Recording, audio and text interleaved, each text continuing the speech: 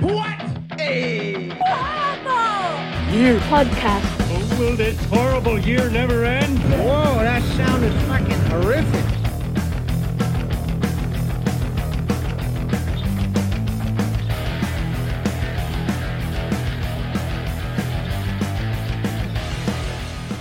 Welcome to What a Horrible Year podcast, where we relive the past one horrible year at a time. We start the countdown. The ball drops and we say, goodbye 80s, hello 90s. In 1990, a new decade began while still retaining the vibrant culture of the 1980s.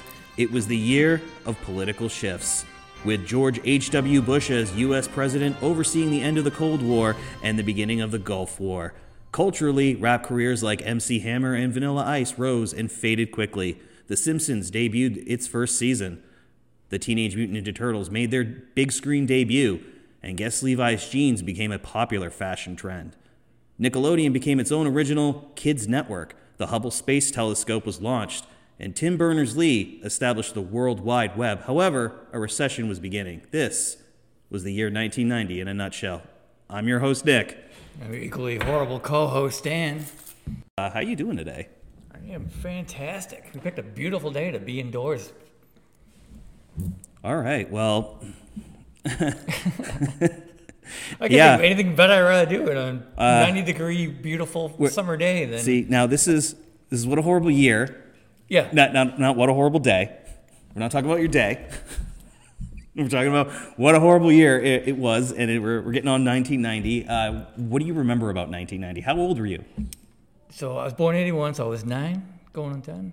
9 going on 10. All right. I think I remember being 6 years old, or at least turning 6. Yeah, something like that. But yeah, I got to say, the funny thing about 1990 is that might have been the first year I've actually started noticing anything in pop culture or really anything. I think it was because it was the first year that I started going to kindergarten, and you're exposed to other kids, you know, and that was kind of like the first time I actually saw what was cool, what everybody was into, and I just remember everybody singing Ice Ice Baby and having snap bracelets and all that stuff, and and what was my day like as a 6-year-old? Well, you just go to kindergarten, you come home, watch cartoons all night. I think I pretty much stuck to Nickelodeon. Yeah. I think I'm pretty sure I stuck to Nickelodeon, but that was my day. I didn't really experience a whole lot outside of that realm, at 6 years old. But I knew about certain things in pop culture, What do you remember, really? I remember at 9, I had a very religious family, and so I had to sneak and watch MTV, and every time I did, it would be something incredibly weird. In 1990, it would be like, Sinead O'Connor would be on there doing a weird dance, or Billy Idol would be smashing through a church window on a motorcycle. Every time I turned it on, it'd be something just like, this is why I'm not allowed to watch Rock this. the Cradle of Love? Yeah. Well, that video, he wasn't in that video. He was just so Peyton in that video, if I remember right, because he broke his arm or something. All right. Well, let's get into this, folks. Let's start with the economy of 1990.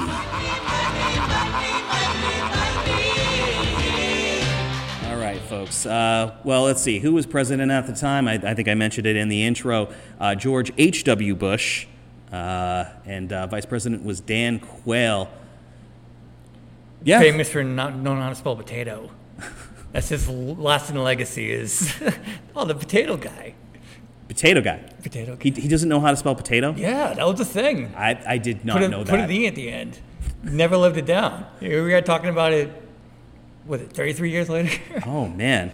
The boy wrote the word correctly, but Mr. Quayle wasn't satisfied until he had added an E. You write phonetically with what else? There you go. All right. Okay, let's see. What was the population at the time? Let's see.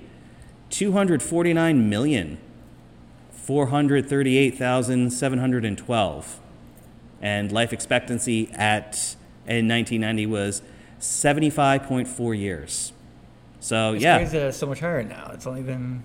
I think it's actually gotten lower. Really? I heard it got lower. I mean, maybe I'm wrong. I could be wrong. Go ahead and email me on that one, folks. Let's just skip right to unemployment. It's about 5.3%, I'd say. Let's see. Federal minimum wage. Let's talk about that. it was raised. 1990. In 1990, it was actually raised to $3.80. Woo. Can you imagine? Like, I think I just saw a meme recently. This is because we're talking about this, recording this in 2023. I saw a meme recently that there was a McDonald's that was $21 an hour. $21 an hour for this. I don't know where this McDonald's is located. I'm assuming on the West Coast or in places where cost of living is just outrageous. Could be anywhere. It could be anywhere, but it's somewhere where a McDonald's is paying people $21 an hour to that's crazy. But like, that's what McDonald's would have done. They would have probably paid you $3.80 an hour if you were like 14 in like 1990. I think. I don't know if they would have let you. I don't know. The laws could have been different, but I'm pretty sure that you could work at 14 in 1990. And the sad thing is, you make $3 an hour and still make a living. Like, let's see. Now, if you were going to buy a new house, the average cost of a new house was $123,000. $123,000. Now it's like $500,000. Yeah. More than actually. Wow. And so the average income was $28,960 on average. That's what people brought home. And now I think if you want to even remotely live, it's like what? Maybe $75,000 a year is 75. Yeah. Yeah, I would say that would probably be. I don't know. I could be wrong about that. Now, here's what's really going to make you mad. A lot of people that rent, because a lot of people rent right now. You have to. You kind of have to, right? And right now in 2023, people are paying like $2,000-something bucks a month. Rent in 1990 on average was $465 a month. Well, just like 20 years ago, it was like that. It's like now we're paying 4 months worth of rent from 1990. That's crazy. That's absolutely crazy. Gallon of gas, $1.34. See, I remember like back in the day with like people freaking out like, oh my God, gas is over $1 now. Yeah, we're not going to be able to afford anything because gas is... I remember my parents saying, oh my God, gas is getting expensive. Gas is getting expensive. Because forever it was like 70 cents, 60 cents. I think I might have started driving in 2002, so I think gas might have been up to $1.50 then. But yeah, gas is just absolutely outrageous how much it is now, but it just keeps going up. Now, an IBM PS1 computer, that ranged from about $1,000 to $2,000. Do you even know what a IBM PS1? That was like a one piece, like was that the monitor built into that and everything? What would your ideal home computer be like? Easy to use for sure. Yet it'd have the power to run business software without an overpowering price. It'd be simple to set up, with popular options already included. If somebody zeroed in on a unit that perfect for the family unit, it'd really be something. Something exactly like the PS1, a new kind of computer from IBM. With PS1, IBM brings it all home. The CPU was like 10 megahertz or whatever. Memory ranged from 512 kilobits to 2.5 megabytes. So, I mean... A single JPEG picture is how much? Like way more than that, isn't it? I bought a MacBook maybe a few years ago, and I spent like $2,000. And the thing is, that's worth what you can do with a MacBook now. You know, opposed to that one you got in 1990 for the same price. I mean, that price is outrageous. But the whole idea of having a personal computer in your own home was classy. It was kind of not like, it was a rich thing, you know, like, oh, I've got the convenience of typing up something that I need, and I'll just go ahead and print it out over here. Like, a lot of people did not have that, and just to have that convenience, that way people were starting to have their own home office at that point. And this was like before Windows. This is before Windows actually became a thing, and everybody had a PC. Great. But the yeah, computer was like that, where it was just a black screen with green writing. Like, what do we type in this? I'll tell you this right now, folks. But I don't think anybody really bought this thing And I'll tell you why. Because it was the start of a recession, and about 7.9 million people were unemployed, and it was a 6.3% unemployment rate. And it was only about to get worse, folks. Why don't we, let's move on to history. Good evening, and welcome to the most comprehensive review of the events of 1990 on cable tonight. All right, folks. One of the things, let's see, one of the big stories, let's talk about it right here. The end of the Cold War. We saw the reunification of East and West Germany and the dissolution of the Soviet Union. All thanks to David Hasselhoff. Thank you, Prof. David Hasselhoff. Yes, this is all thanks to David Hasselhoff. That's how I look it up, remember folks. Anyway. It's real. I didn't look at that, but I'm pretty sure that's how it happened. It's exactly how it happened. I mean, this is why the German people absolutely love David Hasselhoff. If you don't know, the Germans absolutely love David Hasselhoff. They all join hands, all in a circle, all around the Hoff. You've heard of join hands across America. Yeah, they join hands across Germany for David Hasselhoff. I've been looking for freedom. I've been looking so long. And the power of David Hasselhoff just brought down the walls. The walls of Jericho. Yeah. He's singing. Like, he hit that high note, and it just brought the whole... I think that's how it happened. Reagan was like, tear down this wall. And he was talking directly to Hasselhoff when he said that. Exactly. Even though he clearly said Mr. Gorbachev right before that, he was really secretly talking to David Hasselhoff. All right. So here's the next piece of news that we definitely got to talk about. We're probably going to dive into, really. Nelson Mandela was freed in 1990. Did he, though? It's not how I remember. See, this is exactly what I'm about to dive into. This is what's great. And apparently he later became the president of South Africa.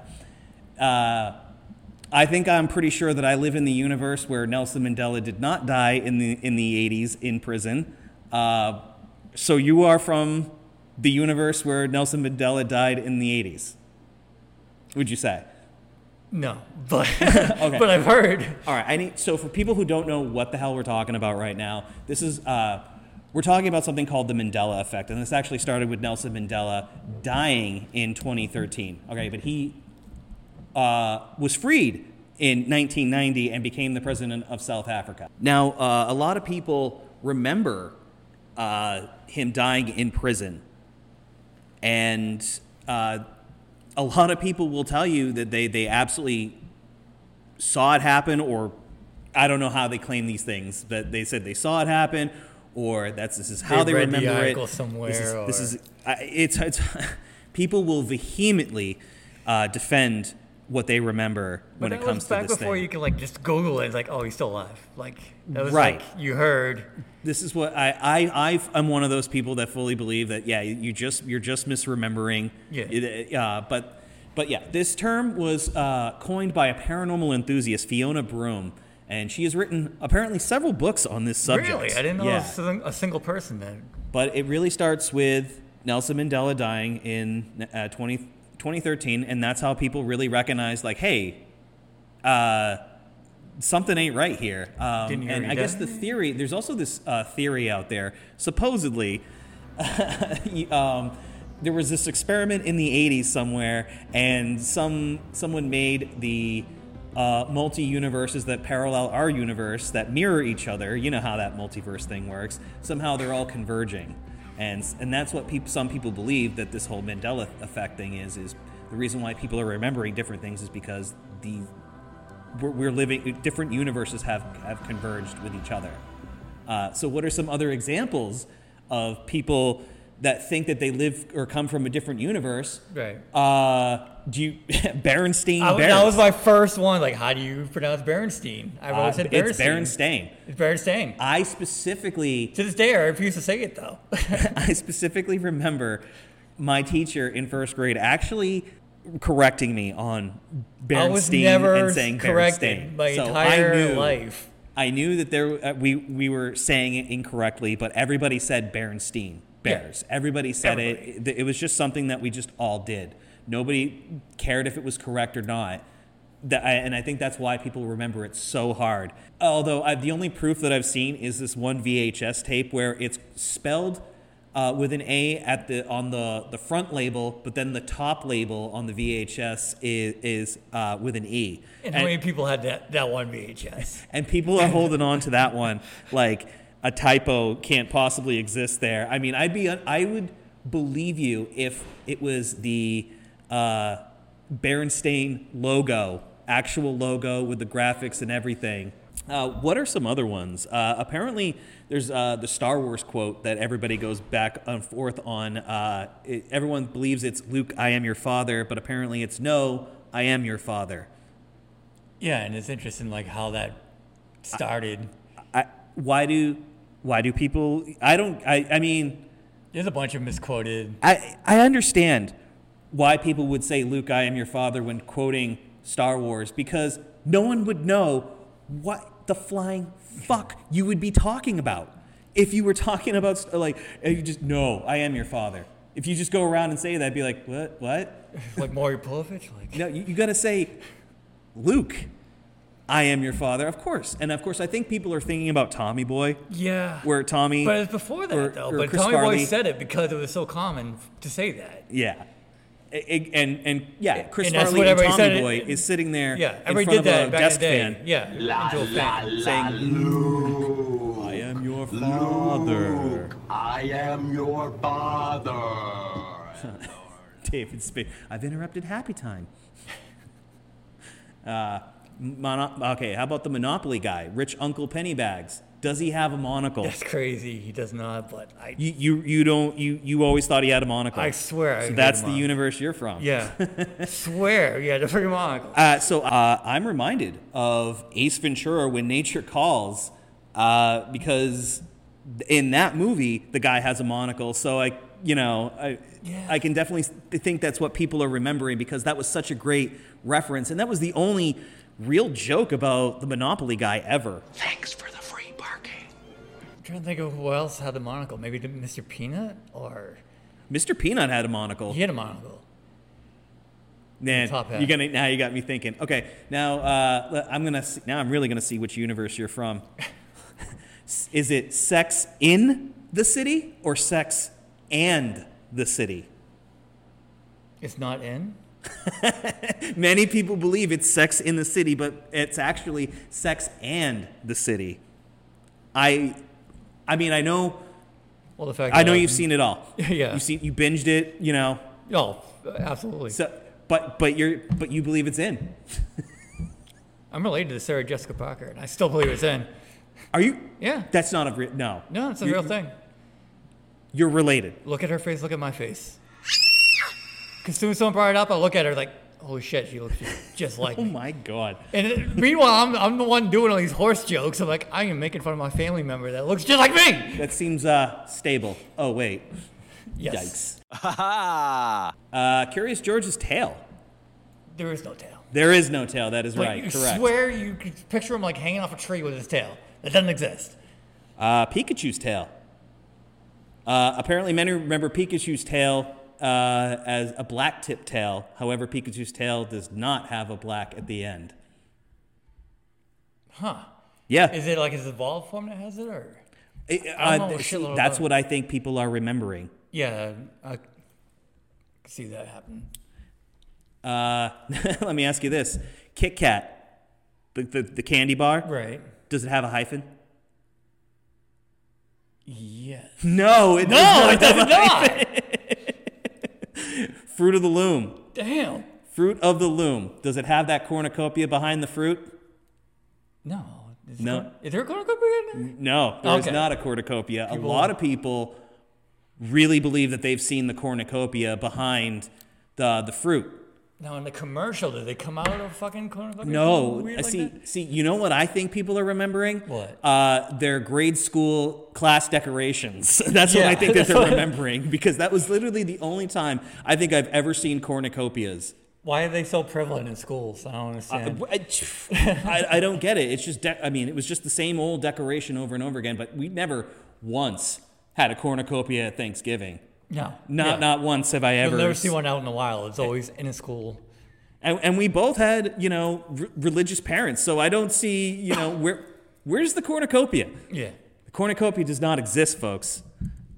At least not in the Fruit of the Loom logo. Here's another one, which I keep hearing, which I don't agree with. We are the champions. Apparently, the last line is "We are the champions," and not "of the world." There's no "of the world" in there? Apparently, at the end of the song. Yeah. At the end. Right. Right. But there is in the song "of the world." Wait. Yeah, at the end. It says at the end, ending with "of the world." But I'm pretty sure I've heard "of the world" like a million times in the song. Right? No, I remember don't know. Just Are we making that up? I don't even know now. I might have just Mandela'd myself just now. Jif and Jiffy peanut butter. Which is it? It just is Jif. It is Jif. That's right. Yeah, because I think people are thinking of Skippy peanut butter. Skippy, yeah. Skippy, and they're thinking Jiffy. Why not? Jiffy. Maybe they're thinking, Jiffy Pop, Jiffy Lube. I mean, but if you said get to Jiffy, they probably know exactly what you're talking about. Yeah, of course. Of course. Another Star Wars one, C-3PO's leg. Apparently, many remember Star Wars droid being entirely gold, but he actually has one silver leg. Yeah, I didn't hear that recently, and you watch it back like, oh shit. Now here's one that I see all the time online, and I laugh every single comment that fully 100% believes this, but Sinbad as a genie named Shazam. People vehemently defend what they believe that they saw. They believe they saw Sinbad in a genie outfit doing his thing. But I always see different, pictures, different theories of what they think they saw or whatever. I grew up in the 90s, so I know what the hell we saw. Yeah. And it was Shaq cashing in on his star fame, and he was a genie named Kazam. But people will still say, yeah, that movie exists too. But I'm telling you, Sinbad was a genie in a movie. And then people talk about previews for the movie on the movie First Kid. I see all kinds of stuff for this. I don't like. He did do this one video for like College Humor or like Funny or Die or something like that, where he did play Shazam. Again, where just to make it work, and they made it look old, just so people can like clip it and like, oh, look at this. I'm still holding on. People took that clip and they made it like kind of like it was like a secret bootleg video or something because it's blurry enough. Yeah, it looks like an old VHS. And they try to tell you, see, this is the one. This is the one. And I, you know what I think that they're remembering is I think they're remembering Sinbad's style. Because his style kind of reminds me of a genie. The satin and the silk and the pants and all that stuff. Oh, thanks, MC Hammer. Yeah, dude. So all about loud, giant. Now I'm going to get on the next one here. Yeah. This one, this is the one that makes me think that I'm not from this universe. Everything else I've had an explanation for. But this is the one Mandela effect that kills me, that gets to me, gets under my skin, that makes me go, was it really like that? But I've looked it up, and even then I'm thinking, well, I guess it's an easy mistake, right? But at the same time, I'm like, well, I could have sworn I saw certain commercials. I could have sworn I saw certain pieces of mail. And if you know where I'm getting at, it's Publishers Clearinghouse. Publishers effing Clearinghouse. Ed McMahon. Okay, now, if this is the first time that you're hearing this, folks, okay, brace yourselves, okay? Brace yourselves, okay? Ed McMahon has nothing to do with Publishers Clearinghouse. You ask anybody on the street, what do you remember about Publishers Clearinghouse? The first thing they say, Ed McMahon. His picture showing up on with the a envelope. giant check, balloons, everything. That's what I think. I'm pretty sure I remember that. Yeah. No connection whatsoever to Publishers Clearinghouse. So now you're probably sitting here. If you're listening to this, you're sitting here. What the fuck did I just see? What did I see that entire time? You're telling me that we all remember this? And so apparently Ed McMahon is part of something called American Family Publishers. And it's very similar. Apparently Dick Clark was involved in this too. It was very similar to Publishers Clearinghouse. But I seen them with balloons at somebody's house. 100%. I'll die on the hill. I seen it. I remember seeing a commercial.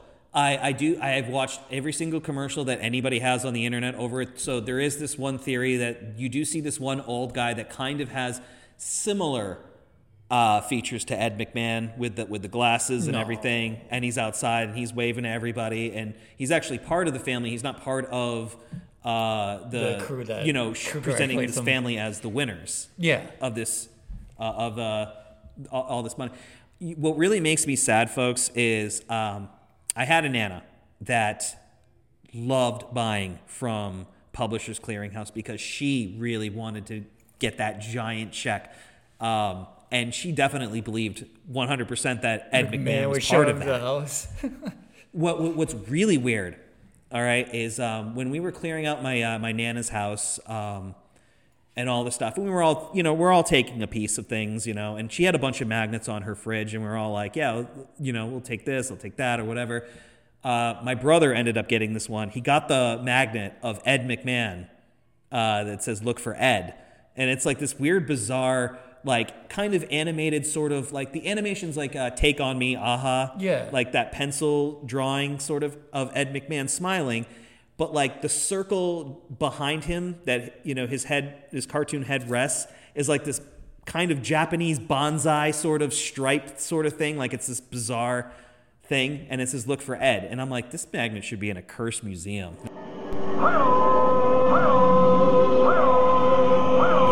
Like, look for Ed. But she thought... I think there's an envelope of something with Ed. I could have sworn I've seen his face on the envelope. Yes. I could have sworn I've seen it too. But... It's not, folks. It's really not. That's the one that messed me up the most. But yeah, my Nana fully believed that Ed McMahon was part of this. That, in fact, even in her eulogy, one of my cousins spoke about how Ed McMahon would be there, waiting for her at the pearly gates, and I'm just like, it kills me, man. Kills me. Yeah. Just, my Nana been had, bro. I think we should sue. I'm all I'm saying. All right, so let's move on to the next thing. We really took a deep dive on that one. Dr. Kevorkian's machine was first used in 1990. The Suicide Machine. The Suicide Machine. The name of my finisher in wrestling. I'm going to be straight with you folks. As controversial as that was at the time, I think that is going to change in life, in our society. I think one of these days we're going to be allowed to end people's pain legally. I think that's what's going to change. In that time, that was very controversial. Because it was murder, technically. Oh, yeah, no. Back then, it was straight up like, they listed him with like every serial killer there is to put Kevorkian right there. It's like, but it's not. Yeah. I mean, the man, and if you've ever seen the man sit on the stand, he fully admits what he was doing, 100%. And so, while he might get looked at as a criminal in 1990, there might be a day where he might get looked at as a hero and a pioneer, so to speak, I guess. Here's some other bad news. An earthquake hit Iran, 7.7 on the Richter scale, and it killed 50,000. That's crazy. Because it goes up to 10, and that's only like, it's not even up there. Some more Middle East news here. Saudi Arabia bans women from driving. And apparently there are a group of women protesters driving around in act of defiance to the government ban of women driving cars. And they were arrested and banned from their job and weren't allowed to travel. Good job. If I could be sexist for a second, though, did the accidents drop significantly after that? Did insurance go way down? I have no idea how that works over there. But I do know... I believe since 2017, women have been able to drive over there since then. So things have changed since then, but that is when things changed for a while. And your premium went straight to hell. Thanks, ladies. And let's move over to the Gulf War here. Iraq invades Kuwait, and this is what leads to the Gulf War. Yeah. So that's fun. So back then, Middle East was a shithole, and now I had an older brother that went to Iraq. So. Do you have any of the Iraq War trading cards? Trading cards? Yeah. There's trading cards? Oh my God. It's like this thing on the internet now. People are like collecting them, and like, there's a guy that just, as a joke, will open them up and go nuts. Like, Saddam Hussein rookie card? Freak out about it. Hussein rookie Oh, look it up. It's hilarious. Saddam Hussein rookie card! That reminds me of The Simpsons when they were doing the Bible trading cards. Yeah, it's just like that. Oh boy, free trading cards. Wow, Joseph of Arimathea. 26 conversions in AD 46. Whoa, a Methuselah rookie card. Well, boys, who'd have thought learning about religion could be fun? Religion? Learning?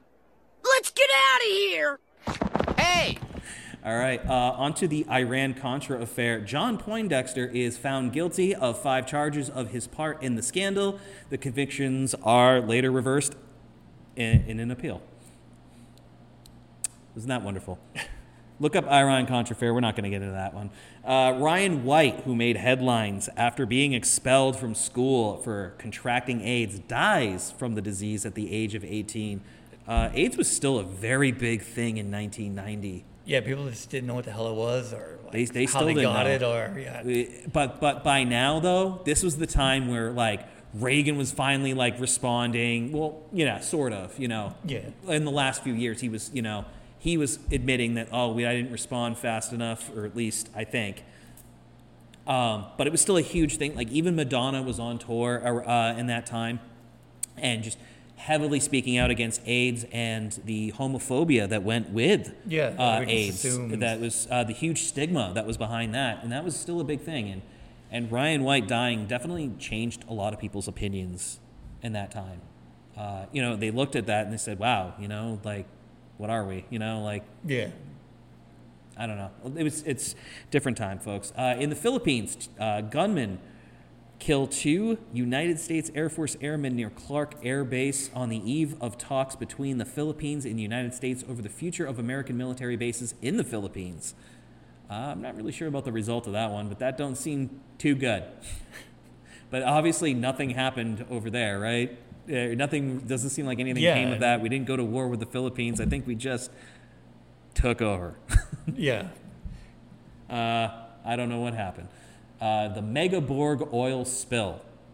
That was 1990? 1990. Oh, man. I think there was actually a lot of oil spills in 1990. Yeah, it was definitely more prevalent back then. A lot of bands, music bands, alternative rock bands, the MTV crowd definitely were about the environment at the time.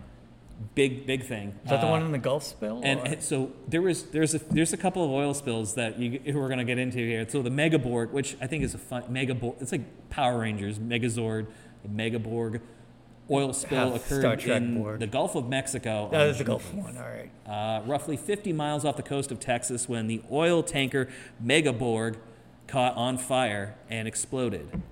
The cleanup was one of the first practical uses of bioremediation. I thought they just used Dove soap, clean up some ducks. That's all I remember. Yes, I'm pretty sure that this is where Dawn. It was Dawn. Yes, Yeah, I'm pretty sure this is exactly where Dawn got the idea.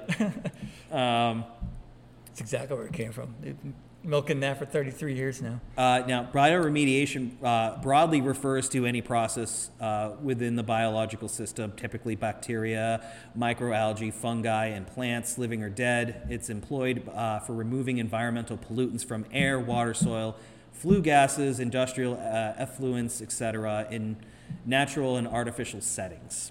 Let's move on to the trial of Joseph Hazelwood. Now, we're on to the next one here. He's the skipper of the Exxon Valdez, and it begins in Anchorage, Alaska here. He is accused of negligence that resulted in America's worst oil spill to date. He was using a Logitech controller to pilot He the was planes. actually accused of being intoxicated, which led to the incident.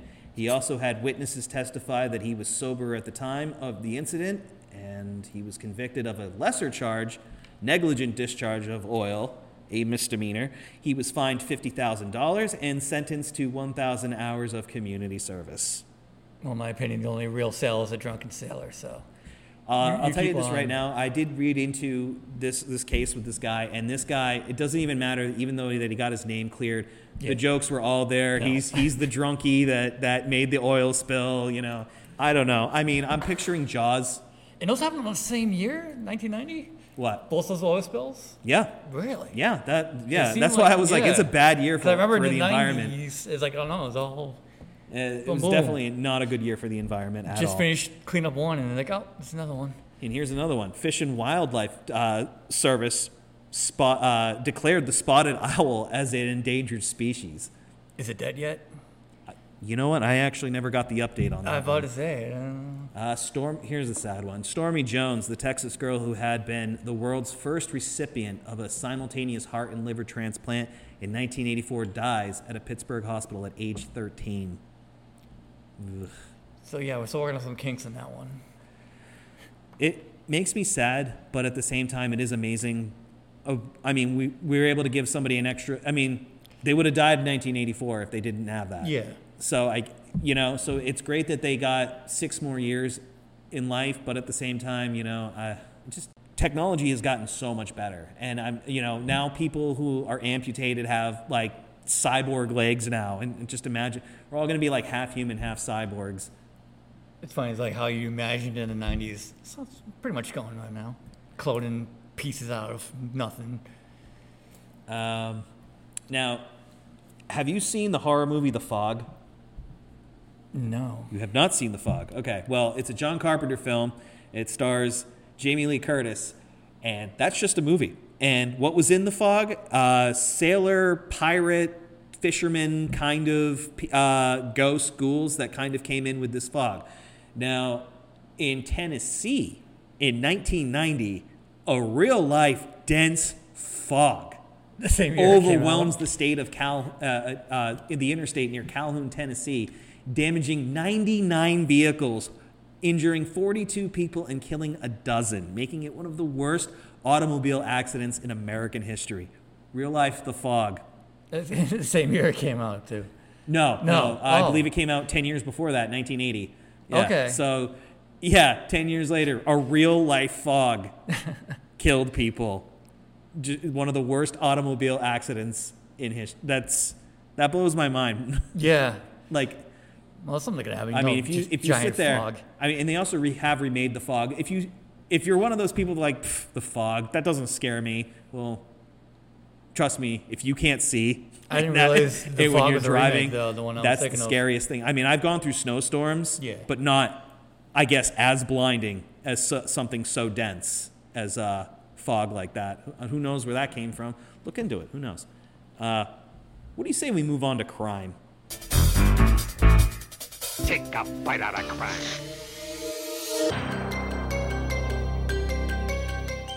Let's see. Let's start with the McMartin preschool trial. Have you heard of this one? No, actually. So there was this preschool in the 80s that was... so back in the 80s, you've heard of Satanic Panic, right? Oh, yeah.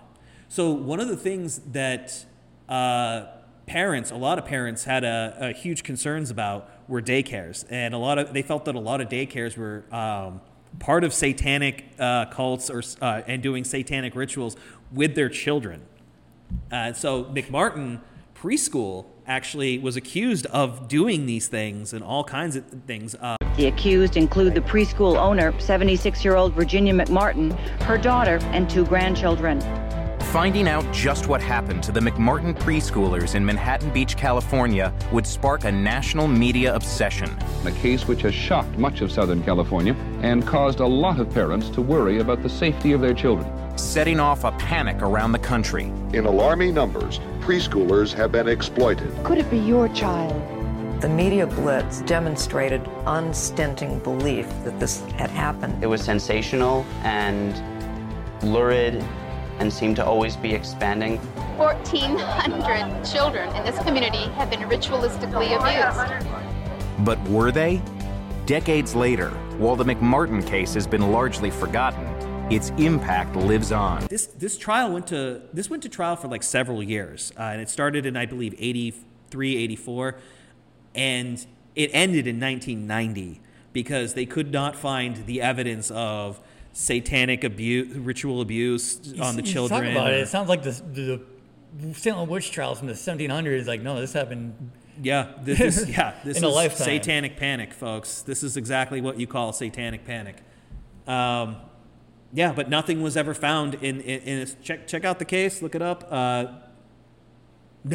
Yeah, it's bizarre. A lot of bizarre allegations, and a lot of they were saying that kids were being coerced with their answers, and they weren't being consistent enough with their answers and stuff like that. So they just didn't really work out. But then again, you ask toddlers anything. But they spent a lot of. That was the thing that sucked about this, is that they spent a lot of money. Yeah, it's like 6 years of legal. Yeah, they spent a lot of money trying to prove that this negligence of this daycare. But anyway, let's move on. James Edward Poe, I believe that's how you pronounce it, P-O-U-G-H. Sounds right. Poe, kills 10 and injures 6 before committing suicide at a General Motors car loan office in Jacksonville, Florida. Why am I surprised? Florida man. Florida man. Florida man, does whatever the fuck he can. All right, here's an interesting piece of information that was big in the news.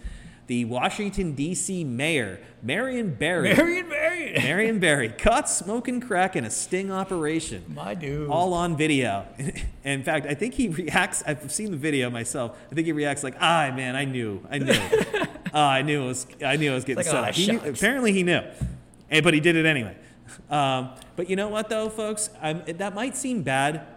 I won't lie. That might seem like bad. Like right away, you might be, if you heard that in 1990, like, oh, that dude's done for life. That dude, like, he's just not going anywhere. Well, guess what, folks? He got reelected in 1995 to 1999. So you know what? Anybody can turn it around, folks. Marion Barry. All right. Now here's some. Now we talked about oil spills, right? We talked about how oil spills were, kind of the thing. I can't believe they're all in 1 year. Well, apparently. Stealing art was a big thing in 1990. So 12 paintings, collectively worth 100 to 300 million, are stolen from the Isabella Stewart Gardner Museum. So this is all one museum? In Boston, Massachusetts, really? By 2 robbers posing as police officers.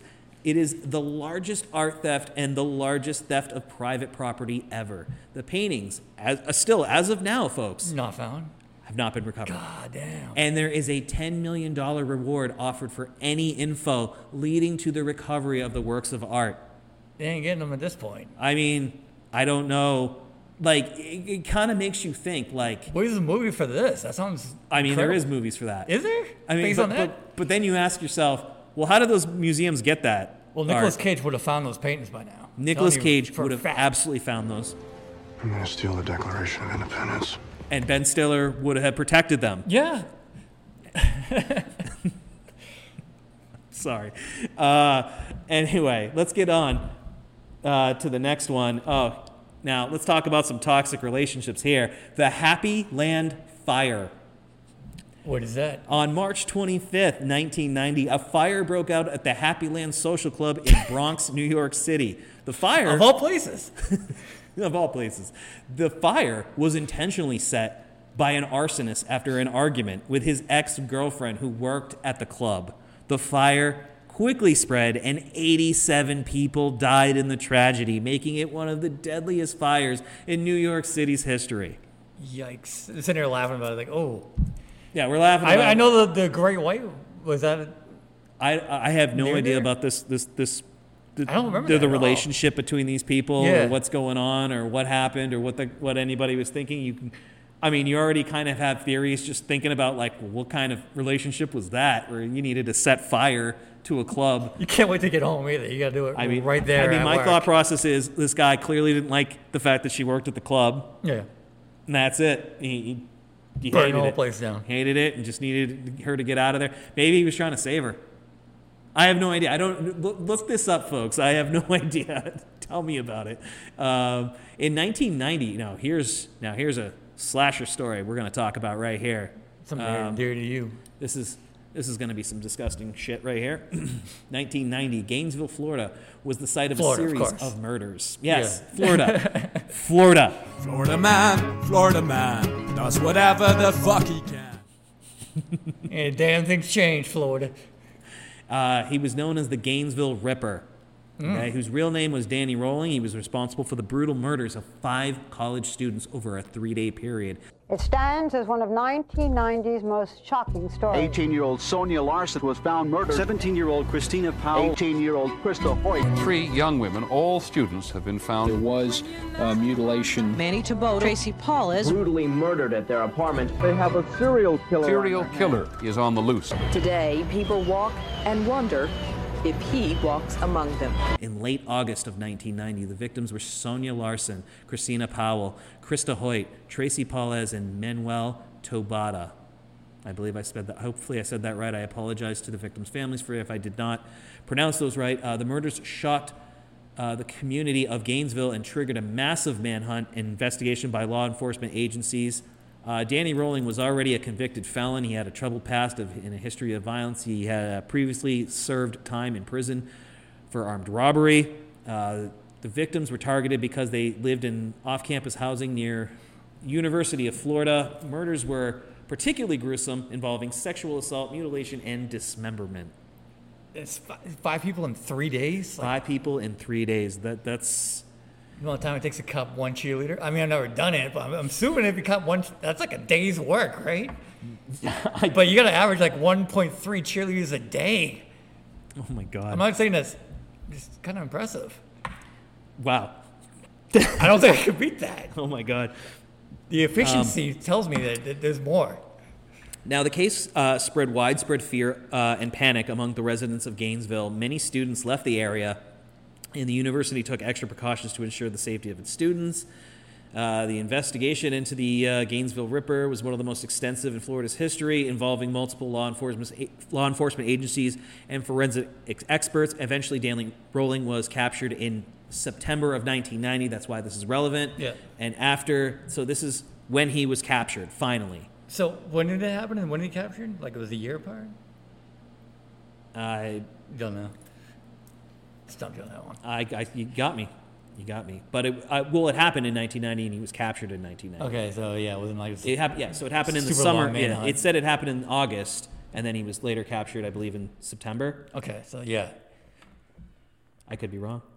Yeah, September. So anyway, after attempting to evade capture several weeks before that, so in 1994, Danny Rolling was convicted of the murders finally. Yeah. And was sentenced to death. And he was executed by lethal injection on October 25th, 2006. So, took a little bit to... well, nowadays it's like you're on death row forever. So, but in the 90s, like, they put you out pretty quick. I mean... Do your thing that long. Is there a huge wait list to die? Yeah. Like, I do not get this. Like, it's just... Is there that many people scheduled for death row? I don't... Like that's how it is, man. Like, but in the 90s, like there's a lot that goes into this, and there's a reason why people sit on death row for a long time. Yeah. I'm not really going to get into it. Let's just move on to the next one. Now, here's another big story that was big, and it actually really happened in 1989, but the court trials and all that stuff happened in 1990. In New York City, a jury finds 3 teenagers guilty of raping and assaulting a woman in Central Park in April of 1989. I understand that's 1989. I know we're talking about 1990, but sometimes you got to talk about little things in the past that lead up to that year. It's good to know what happened the year before so that you can study and understand what you're... Yeah. No. Anyway, let's just move on.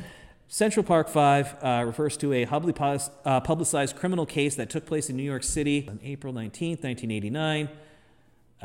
Let's see. And there was a jogger named Tricia Miley. I'm sorry if I can't pronounce that right. She was brutally assaulted and raped while running in Central Park, Manhattan. All right, now, they're known as the Central Park 5, okay, and they all actually went to prison for about 5 to 10 years. Now, the 5 teenagers are Antron McCrae, Kevin Richardson, Yusef Salam, and Raymond Santana and Corey Wise. They were all arrested and charged with assault. The defendants, aged between 14 and 16, were interrogated for several hours without their parents or legal representation. 4 out of 5 defendants provided confessions, which were later retracted. The case was huge. It was big in the media. The media was portraying the teenagers as a wolf pack, responsible for a wilding attack. Yeah.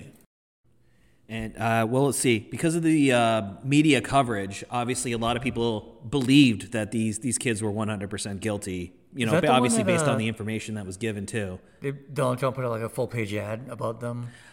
I don't know. Don't know? I don't know about that one. I thought you'd be the guy to know that. The Central Park Five were tried as adults in 1990, despite the lack of physical evidence linking them to the crime and inconsistencies in their confessions. All 5 defendants were convicted of various charges, including rape, assault, and robbery. Later down the road here, Mateus Reyes, confession and exoneration here. In 2002, Mateus Reyes, a convicted murderer and serial rapist, confessed to being the sole perpetrator of the Central Park jogger case. Reyes' DNA matched the semen found at the crime scene, and his detailed confession was consistent with the evidence subsequently. The convictions of the Central Park Five were vacated, and they were exonerated after spending between 6 to 13 years in prison. Man, never heard of that one. That's awful. Yeah, the fact that dude. I don't know how well they were taken care of after, but I would think that when they did actually leave prison, which I believe was later in the 2000s, I would think that the internet came together and kind of said, let's maybe start some kind of GoFundMe or something for, you know, or I would hope that they got taken care of. I didn't really read too much into that, but I just sit there and think like, man, you did these kids wrong. You did kids wrong, man. It was like the prime of their lives from like 20 to 26. Like Gone. They were just, and they missed all that. They ended up missing all that. Like that. Wow, man. Yeah. It happened like all the time. When I was 16, man, I felt free. I mean, I was, you know, I felt like I could do anything, you know? Like I can't imagine just having that cut from me and, you know, and it wasn't even involved. It was one person, and they said it was 5 people. Just hanging out in the Central Park. But I mean, people will believe anything, especially at that time. I mean, in that time, gangs and the rap culture was not looked at as good. You weren't looked at as a good person if you liked rap and you took in the culture of rap, you know. Yeah. Of hip hop and all that stuff, like you were gang related at that time. That's exactly what the perception was, especially with adults. They thought you were gang related, and unfortunately, due to stereotypes, you know, these kids ended up, you know, getting their lives ruined. I mean, I hope they're millionaires, but like I hope that like. They sued or whoever they got whatever they needed. Anyway, let's move on here. Robert Tappert Morris Jr. is convicted of releasing the Morris worm. So this is actually the first like PC virus that's kind of went from computer to computer because the World Wide Web is now established. So as soon as you started connecting those things, as soon as they started, as soon as computers were connected World Wide Web style, I guess, sort of. The Morris worm was released, and that was one of the very first. He got convicted for that. So here's another big piece of crime news right here. Mob boss of the Gambino family, John Gotti. The man said to be the boss of the powerful Gambino family. His name is John Gotti. 3 times police have brought charges against Gotti, and 3 times he has beaten the rap. He's in jail tonight because police arrested him on December 11th. They're going to try again. What follows is a portrait of the man said to be the real Godfather. And charged with 5 murders, conspiracy to commit murder, loan sharking, illegal gambling, obstruction of justice, bribery, and tax evasion. What a list. What a list indeed.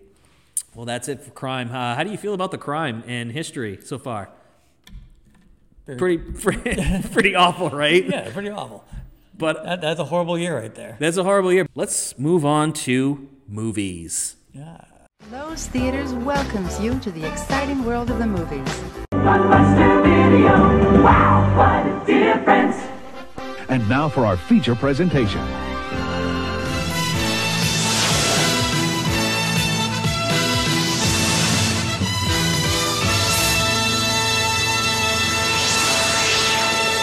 There was a lot of different movies that came out in 1990.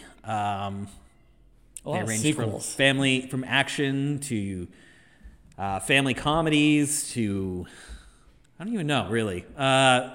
It wasn't dominated by superheroes like it is now. But now in 1990, in order to see a new movie, what did we have to do? You had to go to the movies. You had to go to the movie theater. All right. Now a lot of people don't totally go to the movie theater every like they used to, but people used to go to the movie theater on the regular. Like it used to be a regular thing that people did, and it used to be a lot cheaper too for a movie ticket. I think what were we looking at in 1990? I don't even know. Probably like $3. $3 maybe. And then they had matinees were even cheaper. Matinees, yeah. So, but if you really wanted to see a new movie, you needed to go to the movie theater, or you needed to rent it at a movie store. Like you go to a store and there was no like Blockbuster Video at that time. There was like mom and pop like rental places. There's Blockbuster Video in 1990. Oh, absolutely, dude. Absolutely, dude. Okay, renting has been around since the early 80s at least. No. Yes, ever since VHS. I remember going to like the grand opening of maybe of that one in your town. Yeah, maybe some guy bought a piece of the franchise and was like, oh, here's my own store. Yeah, and you got his store. Yeah, but the thing is, you had to go to a store. You can't we stream movies now. Like we sit down at our couch and we say, oh, I want to watch this movie. But in order for us to do that in 1990, we had to go to a store, and if the movie had to, I've already gone through the theaters, because if you're not going to go to the movie theaters, that was your next option. It was a long turnover too. It was like 2 years until like the VHS, or maybe 6 months. But yes, usually a year. And that's the thing is, whatever movie was in theaters the year before, chances are were the movies that you were going to watch, in the video store, because it went on video. Yeah. Like now people could have the movie at home. People could watch it anytime they wanted if they wanted to buy the VHS.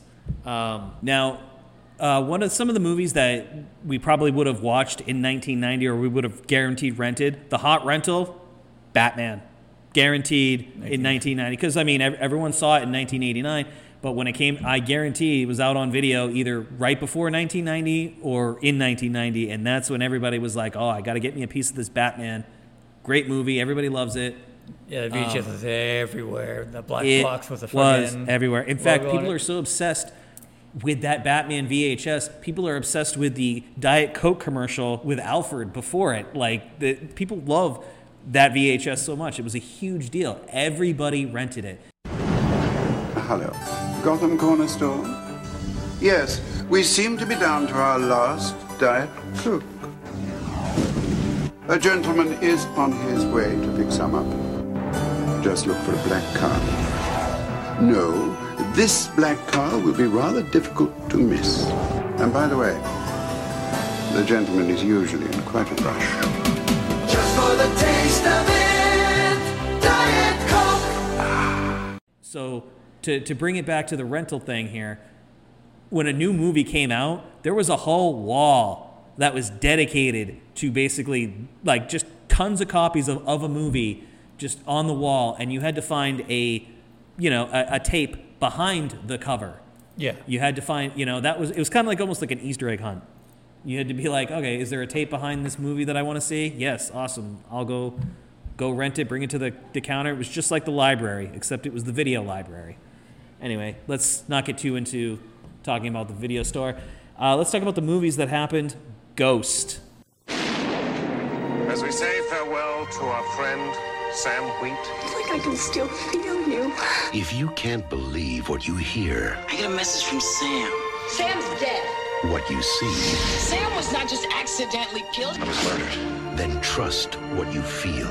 I'd give anything if I could just touch you once more. You will believe. Ghost. Rated PG-13. Now playing at theaters. Have you seen Ghost? Absolutely. You've seen Ghost with Patrick Swayze.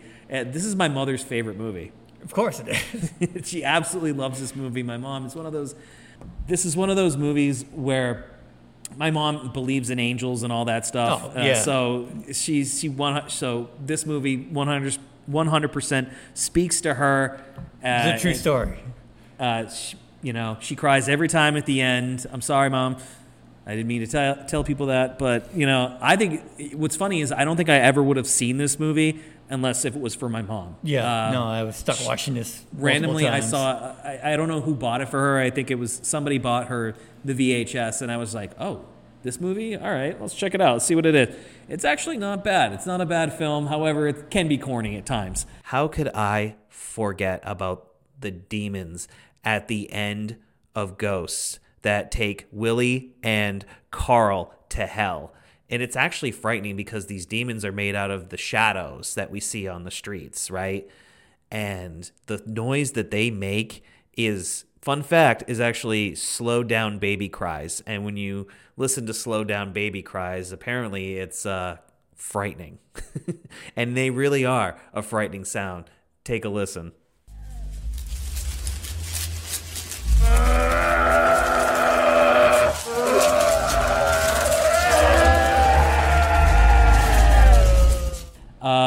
Home Alone came out in 1990. Now that movie is huge, still loved today, and it's regarded as one of the greatest Christmas classics.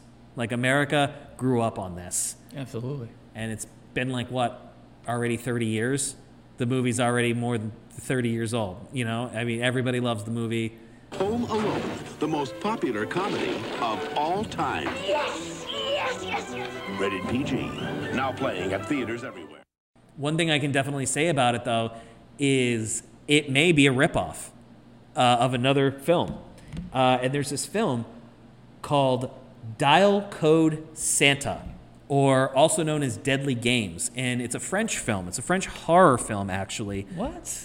Yeah. And there's actually records of John Hughes in France around the time that this movie premiered. The movie is about this kid he's dressed like Solid Snake. I don't know why. He's just really into the whole army secret agent kind of thing going on, but he literally to a T reminds me of Solid Snake, even down to the hairstyle. And he's a smart kid. He's actually good with computers, or at least he's able to hack into some mall computer or whatever, and because it's one of those, I don't know, he's just really smart. And it fools, he somehow I don't know, I've only seen this movie once. He tricks this kind of lonely, vagrant kind of guy who kind of looks like Santa Claus. And he ends up taking on the persona of Santa Claus, and he tries to kill this kid. And the kid traps his house against this killer Santa. We're talking killer Santa versus a kid. And this movie came out in 1989. And it's actually been proven. I don't know. It's been proven that John Hughes was in France at this time. The movie that this movie was released, and he may have taken that idea and brought it to America with the whole, let's just put a family, comedy twist on this and make it, appropriate for everybody or whatever. Because Deadly Games is rated R, and it's not it's definitely not appropriate for kids whatsoever. But Home Alone is. But that's what filmmakers did all the time. That's not unheard of for filmmakers to take an idea that already exists and just basically say, yeah. Let's just do this. Let's just take this great idea. There's so many different movies that have just been copied a million times because it's a moneymaker. When James Bond was a thing, there were so many secret agent movies. Yeah. Let's see, Pretty Woman. Julia Roberts is a hooker that got very lucky. And I officially have Roy Orbison stuck in my head now. And by hooker, I mean sex worker, because that apparently is the thing that we say these days. Yeah. So what's funny about that is that Richard Gere gets lost in the wrong part of town. And he gets lost. You couldn't do that today. Like, you would just be like, oh, let me just get on my GPS and get the hell out of this freaking town. Right. But because of not having this technology, he found himself lost, picked up Julia Roberts, and actually bought her for a couple of nights or a week or something like that. That's what I remember, I think. And then they fall in love. How sweet. What a great story. So many women love this movie. Right. I do not understand. You just described it like that's horrifying. Like, no, Like, that was feel good. Is the fantasy security, is that what it is? That's what it is, isn't it? It's the I just want Richard Gere and I want to make pottery with Patrick Swayze. And they're getting together in Beverly Hills. You're gonna get in trouble bringing me in here. Now their lives Slick little suckers. and that city Give it your gum. will never be the same again. Come and be happy. There's a sofa in here for two. Close your mouth, dear. Richard Gere, Julia Roberts, Pretty Woman, rated R. Starts Friday at a theater near you. and Dances with Wolves. I think that was the Academy Award winner that year. Right Was there. it? 90? Well, I don't know Yeah. if they won that year. I think they, usually goes a year after. I feel like Gremlins 2 was snubbed, but okay. Yeah, Gremlins 2 will be. We'll get to Gremlins 2. Dances with Wolves on there. Total Recall. 1990. One of Arnold's greatest films. I think that movie is one of the best sci-fi films I've ever seen. Should have never been remade. No. Never. In fact, I never even saw the remake. Okay, Same. I saw maybe the trailers, and I remember thinking, I tell you the truth, I don't even remember the trailers. That's how much I wanted to keep it out of my brain, because Total Recall, the original with Arnold Schwarzenegger, is absolute. It's still one of the best movies. It's I'm glad so they good for left its it time. as one movie, though. I'm glad they didn't sequel the hell out of it, or it's just perfect. What's great about that is I still go back and forth with that movie. I don't want to tell you about it. If you have not seen Total Recall, I would totally, make that a movie to watch tonight or something. Because I still debate whether or not it was real or not real. What was real, what wasn't real, you know. And that is something that you will find yourself discussing or actually saying, well, I think it's this. You'll have an opinion. It's great. I think it's a good story. It's got a lot of, obviously, outdated things, too, in there. But there's some graphics in there. Yeah, I remember the head splitting apart just blew my mind as a kid. Well, yeah, you can see that that's now outdated graphics right there. But at the same time, how about when he was out on Mars without the helmet? And his head expands. Oh, my God. It is frightening. It is like CG, garbage so you pail had to kids do that, frightening. like for reals. That was all practical effects. That was all bladders. This summer, fasten your seatbelts and hold on to your hats. Total Recall is the thrill ride of the summer. Prepare to be blown away. Total Recall, rated R. Now playing at a theater near you. Now, here's one that came out in 1990. Back to the Future 3. The third one came out. The third one came out in 1990. I don't hate it, but it is the worst one of the three. I remember very little about it. It's absolutely the Wild West. Awful. I'm going back to 1885 and I'm bringing you home. Welcome to the rousing conclusion of Back to the Future. Doc's trapped in the past. What kind of a future do you call that? And there's only one man who can save him. What's your name, dude? Clint Eastwood. What kind of stupid name is that? Steven Spielberg and Robert Zemeckis present Back to the Future Part 3. Where'd you learn to shoot like this? 7-Eleven. Rated PG. Starts Friday, May 25th at theaters everywhere. Well, you see, here's the thing. I like the continuation of the story of the fact that they go to the Old West, all that stuff, that they're in another time, but it is still Hill Valley, all that stuff. But they recycle the same jokes. Like, you can get away with doing recycling in Part 2 because they were clever. There was something clever about them. They expanded on the original jokes that were you found in the original movie. But when they did it in the third one, you're just like, ugh, stop. Yeah. Just stop. Just stop this. And they did. They stopped it. Yeah, they did stop it. However, they did have a sequel game that continued on. It was basically Back to the Future 4. I don't know if you've ever played Back to the Future the game. It came out on PS4, I think. Or the recent one? Back to the Future the game. Yeah. Yeah, it came out. I think it came out on PS4, I'm pretty sure. But yeah, that was basically a point and click kind of game, and it was basically the sequel to the Back to the Future trilogy. It was a continuation. They go all the way back to Prohibition.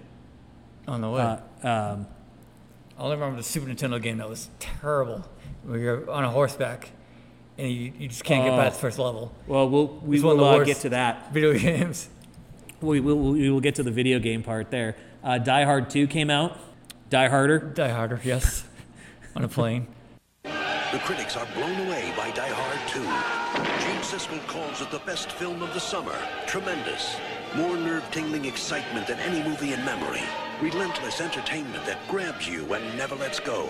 4 stars. Prepare to be blown through the back wall of the theater. Again. It's awesome. Die Harder. Now the summer really begins. Rated R. Now playing at theaters everywhere. Presumed Innocent with Harrison Ford. Another Arnold movie, Kindergarten Cop. Yes, Arnold, all over the place. 2 movies in 1 year. They're wild. They're uncontrollable. They're unusual. Our mom says that our dad is a real sex machine. But they're about to meet their new teacher. Shut up! What's the matter? I have a headache. It might be a tumor. It's not a tumor. It's not a tumor at all. Arnold Schwarzenegger, Kindergarten Cop, from Ivan Reitman, rated PG-13. Starts Friday at theaters everywhere. See, and this was kind of, Kindergarten Cop was kind of like the start of Arnold's family kind of, family movie career. Like this, I feel like stuff like this kind of led to like Jingle All the Way. Yeah. Where he started doing the family thing. And a lot of action stars started doing family stuff, or people that should be doing family stuff did family stuff. You never thought it would work, but eventually Ice Cube did family shit. Yeah. But what was Ice Cube doing in 1990? We'll get to it. Teenage Mutant Ninja Turtles. Yes. Speaking of VHSs that were everywhere. VHSs were everywhere. Now you can take the hippest film of the year home for keeps. Awesome! Because Teenage Mutant Ninja Turtles, the movie, is on video cassette for just $24.99. Righteous! And it only gets better, because each video comes with coupons for over $20 worth of food and drinks from Pizza Hut. I love being a turtle! Teenage Mutant Ninja Turtles, the movie. Cowabunga! Get them while they're hot. Available at Kmart. This movie was actually, because I was 6 years old, this was actually the first movie I went to go see in movie theaters. Really? My older sister is like 14 years older than me. She was a high school graduate in 88. So she was like in her early 20s by this time. Yeah. And she took me to go see this movie. My brother and I. My brother fell asleep halfway through the movie, but man, I will never forget, like, whoa, this movie is dark. I remember actually being uncomfortable with some of the city shots because I was like, man, I don't want to live there. Yeah. Like, I don't want to, this is like, there's all this crime and like, I'm going to get hurt and all that stuff. And it actually had like this level of like intensity that the cartoon just absolutely, like, cause I watched the cartoon at that time thinking like, this is all nice. Yeah. Compared to Pizza Time, Cowabunga, all that. Yeah, like, no, this is more like the comic book, which was. And man, what a build up to the reveal of those turtles jumping out from the sewers there, from one of the corners of the sewer to like reveal themselves in the light. Man, that was so cool. They looked so real. They looked better in the first one than they did in the other 2 movies, which is weird, but. Yeah, they looked way more real, and they used their weapons. That's the only movie that they do use their weapons, I think. In the second one, they definitely don't use their weapons at all. Was the first one that Jim Henson did? So Jim Henson died that year, too, by the way, in 1990. But that was like one of his last... That was it. Yeah. Jim Henson's workshop. But okay, yes. But it was definitely... But then they outsourced it to wherever after the third one, and it looked awful. Yeah, I don't hate Secret of the Ooze. I don't hate it, but it's not the first movie. The first movie is just so... I don't know how to describe it. It's just so good. It's just so right. It just seems like if you were going to do a real movie about if Ninja Turtles existed, this is it right here. And I think they did such a good job. How about here's another movie that came out, Dick Tracy. Do you remember that one? Vaguely. Critics agree. Dick Tracy is this summer's must-see movie. Time magazine says Warren Beatty creates the best comic strip movie yet. It's great movie making. Gene Shalit proclaims Dick Tracy is a triumph, a visually stunning film that is a joy to behold. A lavishly eye-popping day-glow gangster movie hails Entertainment Weekly, and Siskel and Ebert proclaim Dick Tracy extraordinary and wonderfully original. 2 thumbs up. Warren Beatty is Dick Tracy, rated PG, now playing at a theater near you. Who's the main villain? Al Pacino. Pacino as Big Boy. Big Boy, thank you. Yeah, he. This all movie. The horrible prosthetics that they all wore. Everybody had basically a rubber mask. You know, that's funny. I actually did see an ad scrolling through, trying to look up stuff for the show. I did see that there were a bunch of toys, or like you could actually buy rubber masks, and they were actually creepy rubber masks. Yeah. Like you looked like you could rob a bank with these things. I remember the merchandise more than I remember the movie.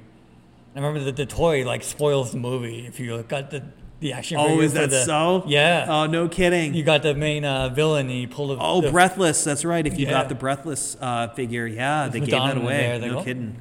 Wow, that's kind of messed up.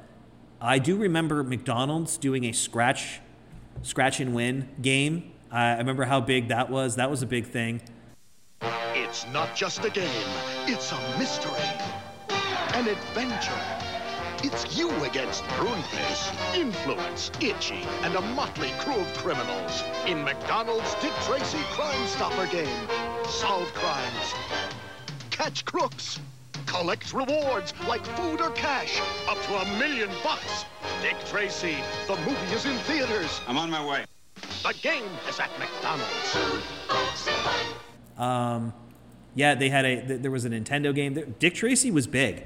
Dick Tracy was a big deal, and I think they put a lot of. I thought it was creative because it made it look like a comic. Yeah, it really did look like a live action comic, or at least that's what they were trying to do. But here's some funny information. I'm glad I put off doing this podcast for a long time because I would have never known this story until now. So this is a great story. In 1990, right, Warren Beatty made a Dick Tracy movie, right? We just said that. Yeah. But no one would let him make another one. And they even tried to do a TV show without him. So he got mad, right? And he decided to find a loophole in his contract and get decades of petty revenge. Now every couple of decades, he does this thing where he makes a no-budget 20-minute something whatever TV special where he complains to Leonard Maltin while wearing his old costume. What? And he releases it unannounced in the middle of the night on Turner Classic Movies, right? Yeah. So crazy. The last one he did recently. I forgot. It was either last year or the year before. Okay, so the last one he did recently. I'm not sure if it was actually last year or the year before that. But yeah, he premiered his new one. It was called Dick Tracy Zooms In. And these all on YouTube or something? You can actually I don't know if you can, but he didn't even have to show up on set, right? So however, he has gone to court, right, to make sure that these all legally count as sequels and thus renew his rights to the character. He does this solely so that no one can legally use the character for anything. You know, does anybody really want the Dick Tracy movie? He's 85 years old at doing this. So because of this new special, right, it makes the character his until 2027. So when Dick Tracy goes into public domain in 2027, if he dies then in 2027, that's when we'll see something new in Dick Tracy land here. Taped a bunch in advance just so I can put them out like post-mortem. Now, the person that wrote this info, or at least this was I actually found this on a post. So this isn't. I don't know how entirely accurate it is. I'm sure I could look it up and find out. But I just thought it was such a great story anyway that I just had to talk about it. But this guy says this is art.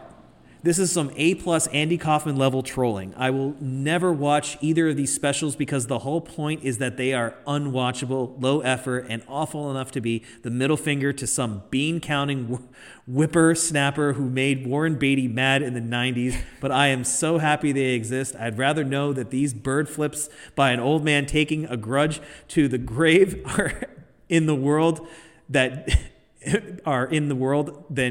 Dick Tracy Disney Plus show starring Chris Pratt.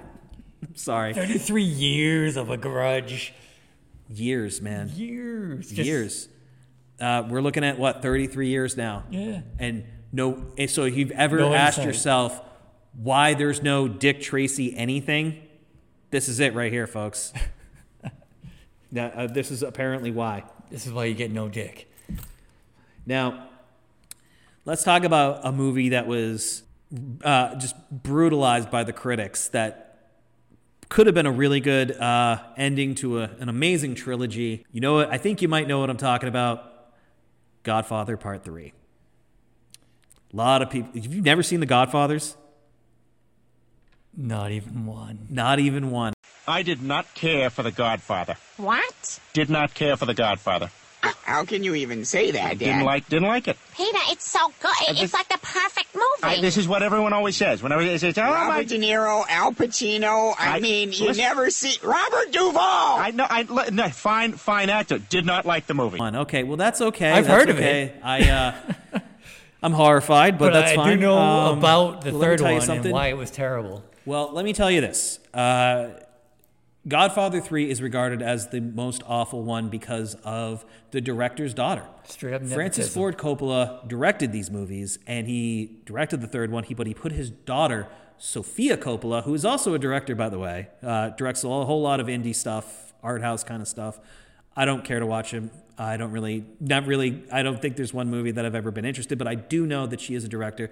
She was in this movie, and a lot of people critiqued her acting, harshly. Rightfully so.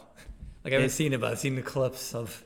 It's pretty why bad. not to watch this movie. Now, I know that we got a bad ending to the Godfather trilogy. We may not be what you wanted. Well, what trilogy does stick the landing, though, honestly? Not a lot. There's ones it was fine. But there's none that's this is perfect, 3. Well, I mean Evil Dead. Yeah. I mean, if you count, but some people will say it's now an anthology, but I feel that, those Evil Dead 1, 2, and 3 that's a trilogy. I mean, they might not be 100% connected. You still have to kind of connect them a certain way. Yeah. However, I do think that is a good trilogy. But then again, Ash vs. Evil Dead continues on that story, so it kind of stops being a trilogy after that. I don't know. You're right. Who does have the perfect trilogy? We don't know. But Godfather 3 could have been a much better... was almost there, so yeah. I guess. But you know what we did get? We got a much better gangster movie in 1990, and I'm talking about Goodfellas. From taxi driver to raging bull, he looked inside a world few had ever seen. Did you know how these people live? Now, director Martin Scorsese brings the underworld to life. I don't know if I could live like that. Rex Reed calls Goodfellas great entertainment. One of Scorsese's best films ever. Big, rich, powerful, and explosive. Goodfellas, rated R, starts Friday, September 21st at a theater near you. Oh, man. Robert De Niro, Joe Pesci, Ray Lee fucking Oda, man. Rest in peace, Ray Liotta. The most gift laugh ever. It's Ray Liotta laugh. You see that gif on the internet all the time. Even if you don't know it, but as a kid... Oh, it's that gif of Ray Liotta laughing his ass off. It's an incredible movie. Martin Scorsese directs it. It's an incredible film. I don't want to give anything away, but however, there is this one scene that I laugh at every single time, and that's when Robert De Niro is in this one club or something like that, and he's gonna beat up this guy at the bar, and the way the way he kicks in that scene just looks so weird and kind of flimsy and kind of girly. I don't know. You're raging bull, dude. Maybe, what the? Maybe that's my perception, but I look at it over and over again. I go, why does that look so weird when he does that? That doesn't look genuine. I gotta watch it again now just to see what. But I kind of remember it. Here's another movie that people don't want to talk about: Rocky V.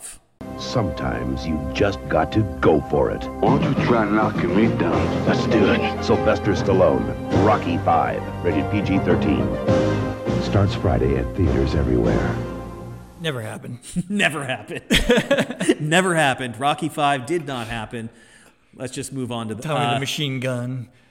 Let's move on to the next one. So Prince actually made a directorial debut. Now, he was obviously coming off the success of the Batman soundtrack. I mean, the hype surrounding Batman definitely put money in Prince's pocket, but he decided to do a directorial debut of a movie called Graffiti Bridge, and it bombed. Absolutely bombed. The motion picture only Prince could do. Prince, Morris Day, Jerome Benton and the Time, Mavis Staples, Kevin Campbell, Ingrid Chavez. Graffiti Bridge, rated PG-13, starts Friday, November 2nd at a theater near you. Nobody was interested in what Prince had to do, to give us. I like Prince. I like to listen to Prince. I don't want to watch Prince. You don't want to watch Prince? 5-minute music video, fine. But like an hour and a half of Prince. Well, let's move on here. There's a Andrew Dice Clay movie that I think is actually pretty cheesy and pretty funny. I think you might enjoy it. It's The Adventures of Ford Fairlane. Banned from MTV. I'm sorry that I made you clean the toilets and the bathtubs. I mean, who did all the work in bed? Censored on Saturday Night Live. Protoprolactics cost money. America's #1 comedian can't be stopped. Another satisfied customer. Andrew Dice Clay is Ford Fairlane, the private dick. What? In the public eye. Oh! Rated R. Starts Friday, July 13th at theaters everywhere.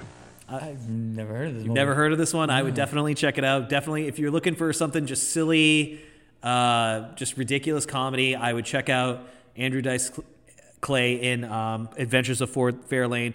Lauren Holly is in it. She is an absolute smoke show in that movie. She looks great. Is he Andrew Dice Clay in the movie, or is it just? Oh, he's in the movie, and it's hilarious. That character. Oh yeah, Okay. it's pretty good. I liked it for what it was. I think it's a hilarious movie. So. What was the worst movie, really? I was going to say what's worse, but you didn't see Godfather, so I can't say. But would you say Rocky V was the worst for you? Probably. Yeah, you'd say Rocky V? And a bunch of disappointing sequels that year.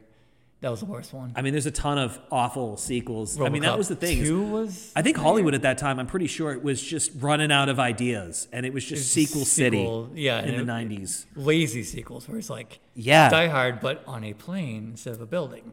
Yeah, exactly. RoboCop, but it's let's just change location. Let's just do this because people liked this.